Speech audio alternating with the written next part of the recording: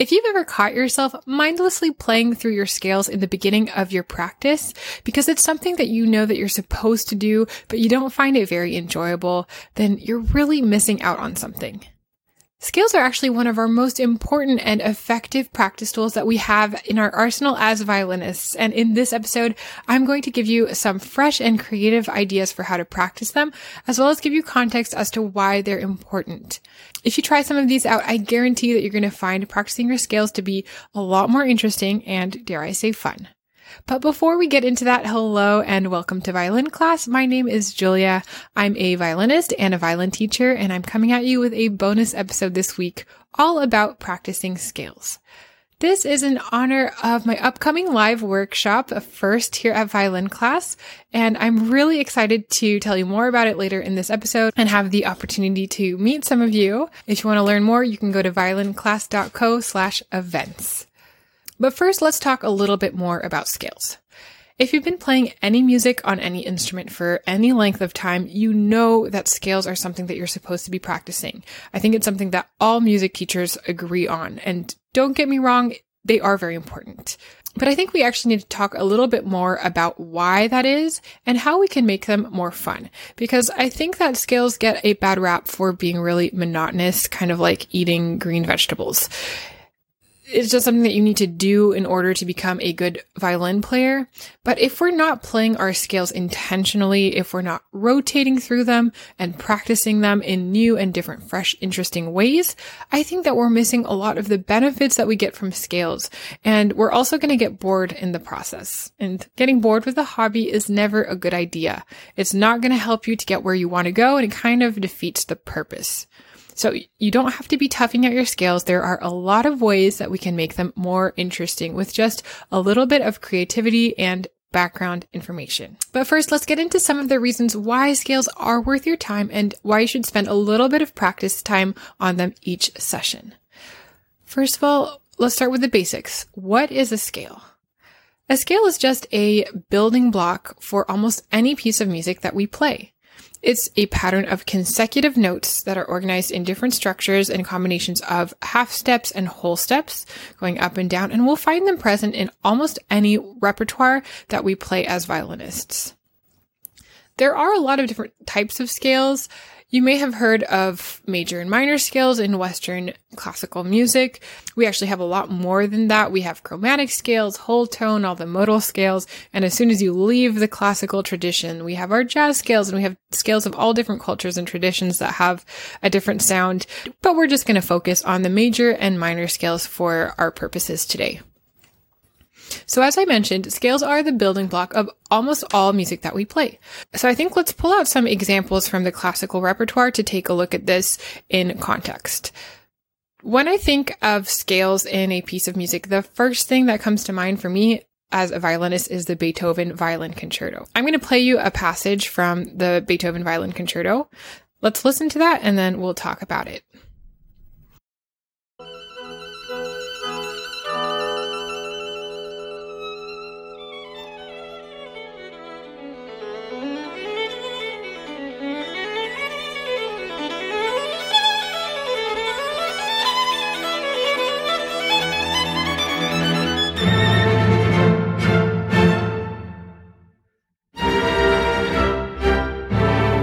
So this concerto in the violin world is famous for being full of scales.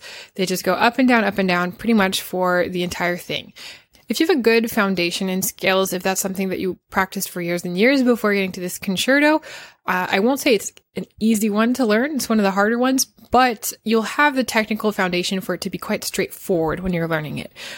But if you don't have that foundation, you are going to struggle every step of the way because they're just scales that are just written in a way that's very beautiful and nice to listen to. They go by very fast in this piece in particular. And I think when we're thinking of scales and practicing scales, we tend to think of it as a tool to playing faster and building our technique that way. And that's certainly something that we do, but it goes a lot further than that. And I think this next example is a little bit more subtle. So now let's listen to a clip from the Bruch Violin Concerto. I'll play you that now.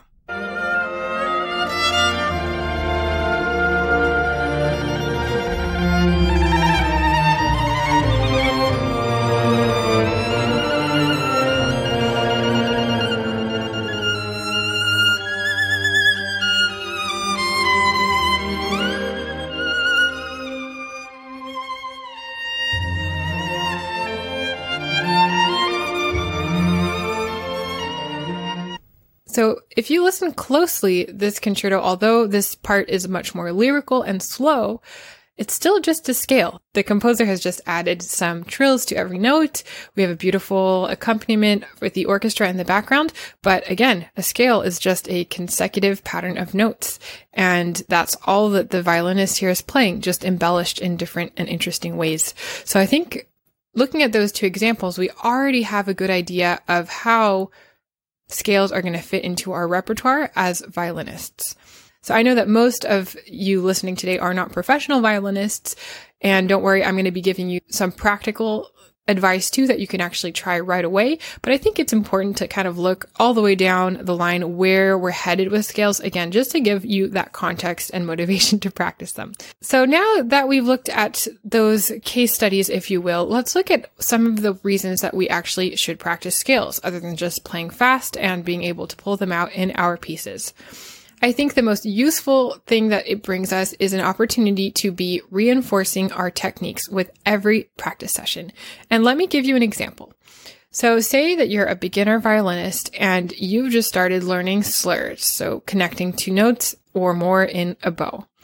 Practicing your scales with slurs is going to be a great way of reinforcing that technique and observing it, if you will, in all different situations, in different keys, again, going up and down the violin, so that when you need it in a piece, you've already looked at those patterns with the slurs. So with my example of slurs, let's take a look at different ways that we can start working on that, because the world is really your oyster once you start thinking this way. So I'm going to take, let's say, an E flat 1 octave major scale just for our purposes today, which I'll play for you now.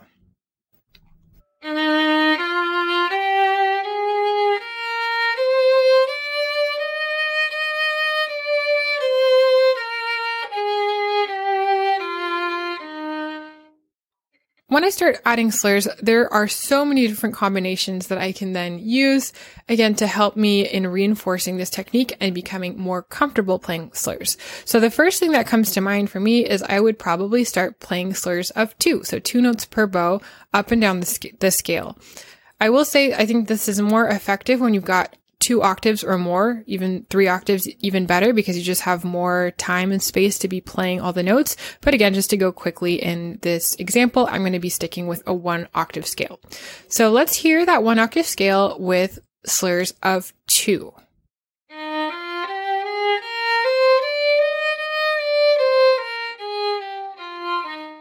Now that we've done slurs of 2, we can start breaking things up. Let's try slurs of 3. That's going to sound something like this.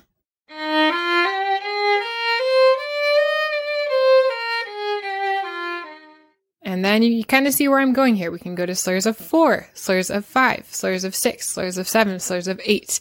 Of course, those odd numbers like slurs of 5 and 7, I think are not something that we do very often as violinists in the classical tradition. It's a little bit more challenging and it's not something we come across typically, which is exactly why I like to practice it that way. So I think those examples are pretty simple and it's something that you may have done already. But then we can kind of kick it up a level and start to add another technique in there. So why don't we now listen to what slurs are going to sound like if we're alternating with separate bows. So again, to my first example, we did slurs of 2 notes. Next, what we can do is alternate 2 notes under a slur with 2 separate bows. So let's take a look at what that would sound like.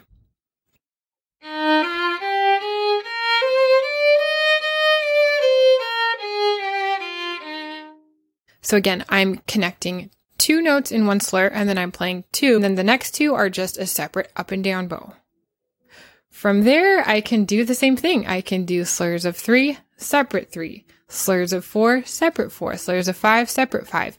Again, those bigger numbers are going to work better when you have more notes under your belt. So a 2 octave, 3 octave scale, I think that's going to be even more effective. But you can already get started on this from your very first scale, which from the way I teach is generally a D major scale or an A major scale.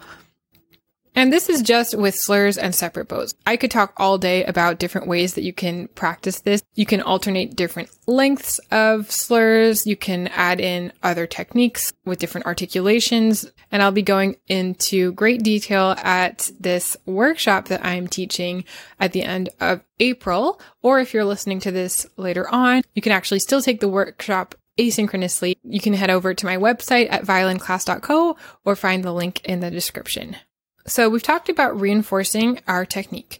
Another way that we can practice scales is to create these challenges to push our technique to the limits. Whenever we're trying to break down a piece of music to learn, we want to make the music harder in order to make it easier. I'll say that again. You want to make the music harder in order to make it easier. And all that means is we like to create these little puzzles for ourselves when we're practicing violin or honestly any instrument. And we're going to see, how can I make this puzzle a little bit more difficult so that when I get back to playing it just as it's written, it's going to feel easy under my fingers. So I'll give you a really simple example. Let's say you have to learn a measure at 60 beats per minute of 16th notes. So it's something that's relatively fast, especially if you're a beginner. If I wanted to be really confident in playing that, I would actually try to push myself to learn it to play faster. So let's say maybe around 72 beats per minute. If I can consistently play it at 72 beats per minute, going back to 60 beats per minute is going to be a breeze. And it's something that we can practice on our scales as well, and not just for tempo. I think tempo is just a really easy, concrete example. So going back to my slurs example with what we were talking about earlier for the slurs, let's say you're trying to also get more comfortable playing with different parts of the bow. I would take that same pattern, that exercise that we worked on, playing slurs of 2, and then I try to play it in different parts of the bow. It's going to most likely be the most comfortable in the middle of your bow. So why don't you try it then at the frog? And the goal with this is to get your slurs at the frog where the weight is heavier and it's easier to crack in the sound to sound just as good as what you're doing when you're playing in the middle of the bow. This is a great way of, again, making the music harder so that you can actually make it easier. And I think that starts with scales. The more you can get used to doing this and practicing in this way, the better you're going to get when you actually go to practice your pieces. There are, again, so many ways that I'm not even covering today of why we should practice scales. But here's another one. And I think this is the one that's talked about the least, because until now we've really been talking technical foundations and how to improve your technique. But I think that scales are a really important opportunity to be practicing and playing more musically as violinists. And this is the entire topic of my workshop that I'm hosting again, end of April. Link in the show notes if you want to know more about that. Everything that we practice as musicians is going to be reinforced.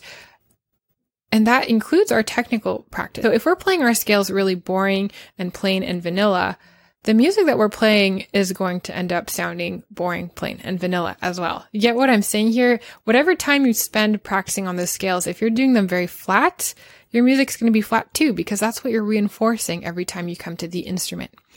So from the get-go, in our technical practice, you want to reframe this as an opportunity to be always practicing how to be an expressive and musical player.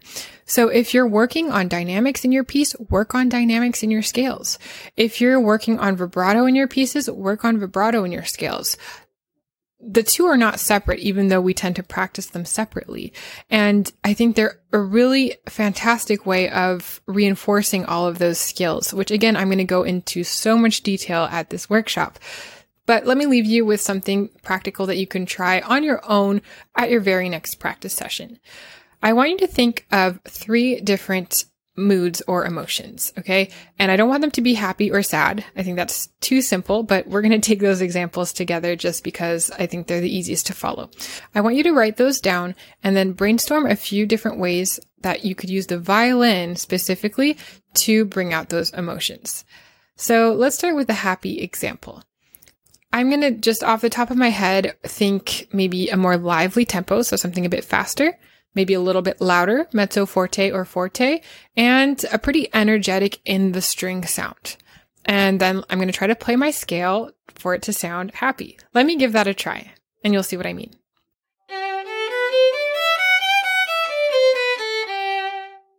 Let's contrast this with now feeling sad. So when I'm feeling sad, maybe I'll pick something that's a little bit slower, maybe a bit softer as well. So polar opposite from the happy example. And I'm going to try to find a quality of sound that's a bit more connected and soft. But I'm going to stick with the G major scale, just to show you that just because it's a major scale doesn't mean it can't sound sad. There are a lot of examples in music where we have a major scale that can be made to sound sad based on the way that we play them.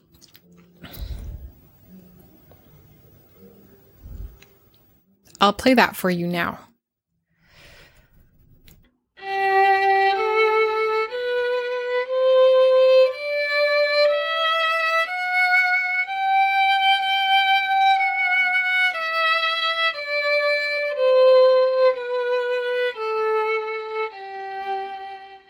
So I want you to try this next time you come to your violin. Think of 3 different emotions and see if you can make the same scale sound 3 different ways just by changing some of those technical parameters and giving yourself an opportunity to express yourself just through those consecutive patterns of notes. And you'll find the more you do this, the more it's going to come naturally to you. And when you go to practice your pieces, all of that work that you've done on something a little bit more simple like a scale is going to come across, and you're going to start to be a more expressive player more naturally without having to really think about it. Furthermore, that's also going to give you a process when you're breaking down a line that you're working on or a piece of music. You can use the same exercise. What are the parameters that we can use as violinists to express this particular emotion? Because at the end of the day, we're playing music, right? We want to be able to express something and feel something when we're playing. And again, that's going to start with scales. So I hope that I've convinced you that scales are important, and I've given you a few ideas to try when you're practicing them. Whether you're focusing solely on the technical abilities and pushing yourself to be able to play more fluidly and smoothly by making music harder in order to make it easier, or you're using scales as a tool of musical expression, which is another thing that you should be doing every time that you go to practice scales, then you're going to have a really effective way of not only warming up, but practicing your technique. That's it for this week. If you learned something in this episode, if you found it interesting, I would really appreciate if you could take a second to rate or review this podcast wherever you listen to your podcasts. And if you want more tips or violin practicing advice for adult learners, you can sign up for my newsletter at violinclass.co/newsletter. If you want more tips for how to actually structure your scales into your overall technique practice, you can download my ebook all about warming up for beginner adult violinists, which you can get on my website at violinclass.co/warmups. That's it for this week. Thank you so much for listening, and I will be back next week with another episode of Violin Class Podcast. Happy practicing, and I'll catch you at the next one.